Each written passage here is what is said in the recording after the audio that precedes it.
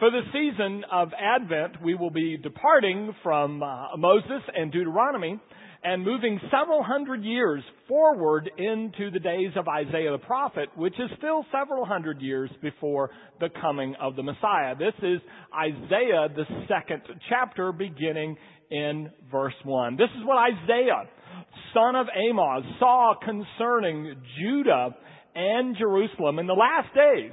The house of the mountain of the Lord will be established as the highest of the mountains, and it will be exalted above all the hills, and all the nations will stream to it. Many people and many nations will say, "Let us go to the Lord's mountain, to the house of the God of Jacob. There he will teach us his ways, so that we may walk in his path. And then the law will come from Zion, and the word of the Lord from Jerusalem." And I better get some help on this one. I rewrote the scriptures the last service. The Lord will judge between the nations and will settle disputes among many peoples. They will beat their swords into plowshares and turn their spears into pruning hooks. And the nation will not take up sword against nation, nor will they train for war anymore. O house of Jacob, let us walk in the light of the Lord. This is the word of the Lord. Thanks be to God. Be seated, please. O house of Jacob, let us walk in the light of the Lord. Is that a good idea? Sometimes I think there are advantages to the darkness. I remember my dad used to say when we were in high school, "David, nothing good ever happens after midnight." Well, my friends and I, we beg to differ. I remember some time ago, a few months ago, we went to a very nice dinner party, nice restaurant, dimly lit with candles. And when I got home, in the full daylight of home, I noticed that I had 3 spots of food on my tie. Sometimes there are advantages to the darkness. Sometimes the darkness may seem like a good thing. When the time changes, very early in the time change here in the fall, sometimes I'll get up with the alarm and then I'll look outside and it's dark and I'll think, I don't really want to get up yet. And thanks to the darkness, I can get a little bit more sleep. Sometimes there seem to be advantages to the darkness. But then there are other times where darkness doesn't seem to be very helpful at all. It tends to make things more challenging. I've told you before, my very first funeral, I'd only been at this church in the Rio Grande Valley 4 days. It was my very first funeral, so I went to an unfamiliar funeral home, never been in the place, and got ready to lead the service, and it came time, and I started by reading the 23rd Psalm.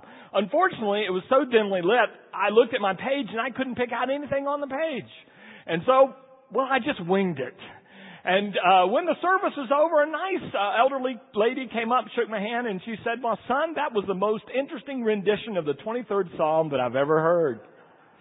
Sometimes the dark can make it a little bit challenging. One night I'd finished a service in the Garden Chapel, and it was dark. And I didn't really want to walk where it was lit on the breezeways all the way around to make it back to my office. I decided to take a shortcut through the dark.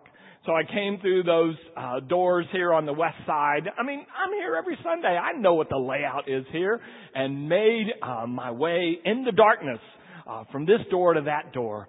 And you got it. As soon as I hit this platform, bam, I went down.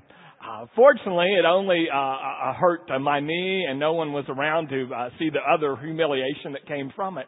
And I gathered myself, and I remember thinking maybe the darkness isn't such a great idea after all. One day, we were at Masada in Israel, and that's a mountain palace that Herod built. And we were there until after the park closed. And so it was already 5 p.m. It was in the winter in Israel. It was getting dark. And then we had to climb down steps. And our leader warned us, if you miss a step, it's about 900 feet down on that side. And I was beginning to wonder, is the darkness such a good idea? Maybe we could use some light. Maybe we could use some light. But then the question becomes, well, who's the source of the light? I mean, I've been told by people, I suppose my friends, that when the sun is shining off my head in front of them, that I become a source of light. But I can't create my own light.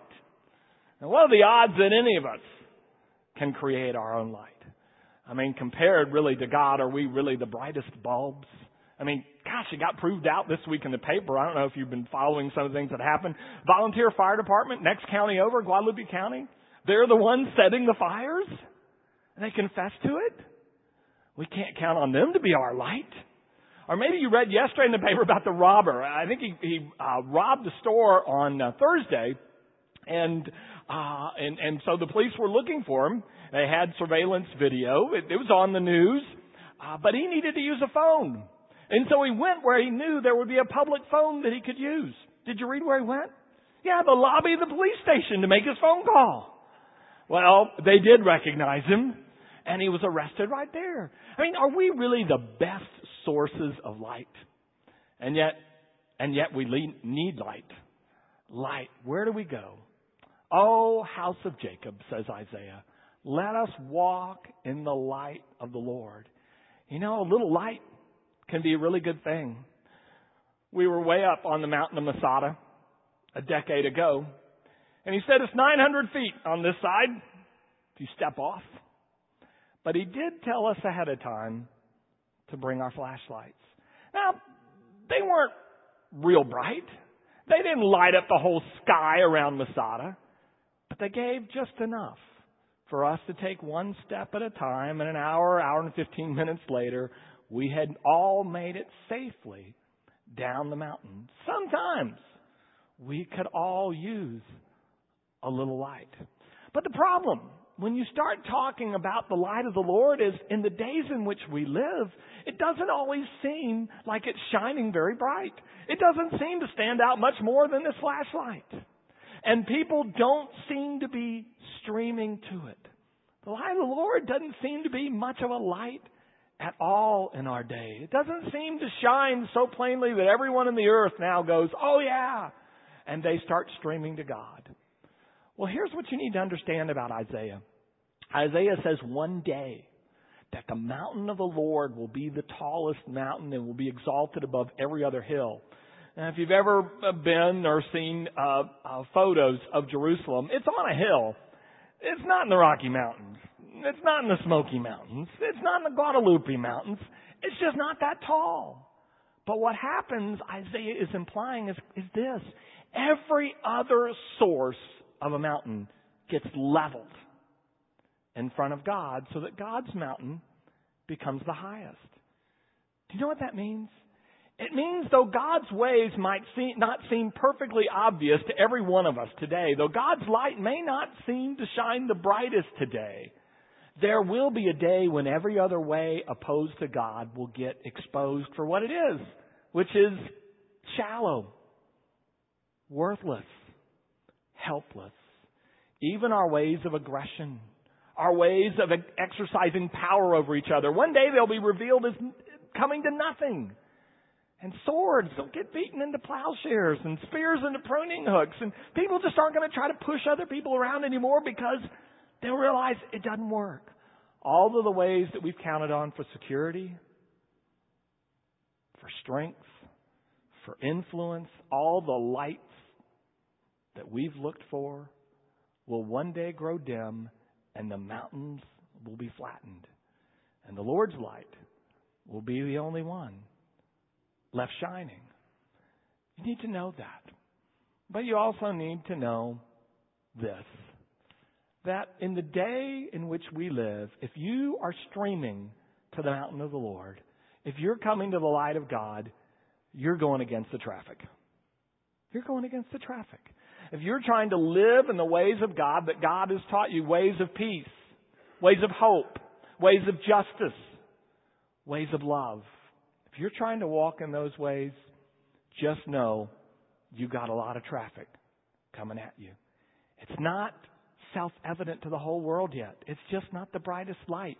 It's just not the highest mountain. But it will be. But until then, we follow the light. And even if right now it's not the brightest light, It's enough light. 10 years ago, I moved into a new house, and I wasn't very familiar with the house, but one night decided to go to the store. Late at night, it was dark. I was going from my house into the garage to get into my car. Simple enough, right? Except when I got in, I closed the door behind me to the house, and the garage was pitch black. And I knew my car was there somewhere, but I couldn't find it. And I knew the garage door opener was somewhere, but I couldn't find it. I was stupid. I felt stupid. What kind of idiot comes out of here without making plans ahead of time, finds where the garage door opener is, and while he still has light, opens the garage? But I looked around and felt around, and then finally there it was, a little light about this big. You've seen it. Lit up red to say, "Hey, idiot, here's the opener." And there it shined. But you know what's interesting about that light? That light didn't care if I was smart or not so bright. That light didn't care if I'd made advanced preparations or had made none at all. That light didn't care if I'd been looking for the light the whole time or preferred to live in darkness. The light didn't ask. It just shined and invited me to look toward it. And I did. The garage door opened and I made it out and didn't make that mistake again.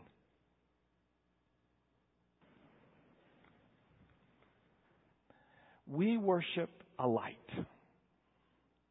The light of the God of the universe.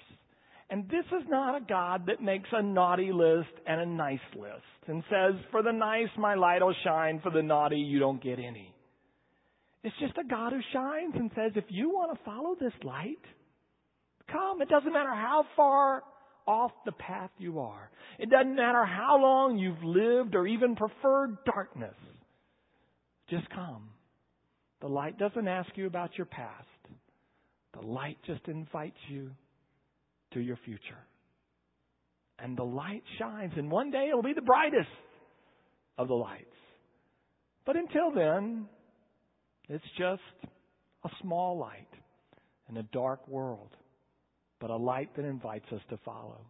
John Eldredge talks about taking a winter break one time to a wonderful inn where he'd never been before. And as he's on his way through the mountains to this wonderful inn, a snowstorm hits. And they're close, but they don't know exactly where they are. He said they keep driving slowly along a road until suddenly they see dimly ahead the lights of something. Is it the inn? And they got closer through the snowstorm, and the light got a little brighter, and the light got brighter. And they pulled up, and sure enough, they were there. They were home. The light didn't ask what the conditions were outside. The light didn't ask if they were worthy, if they liked light better than darkness. The light just shined and said, "Come, come, O house of Jacob, let us walk in the light of the Lord."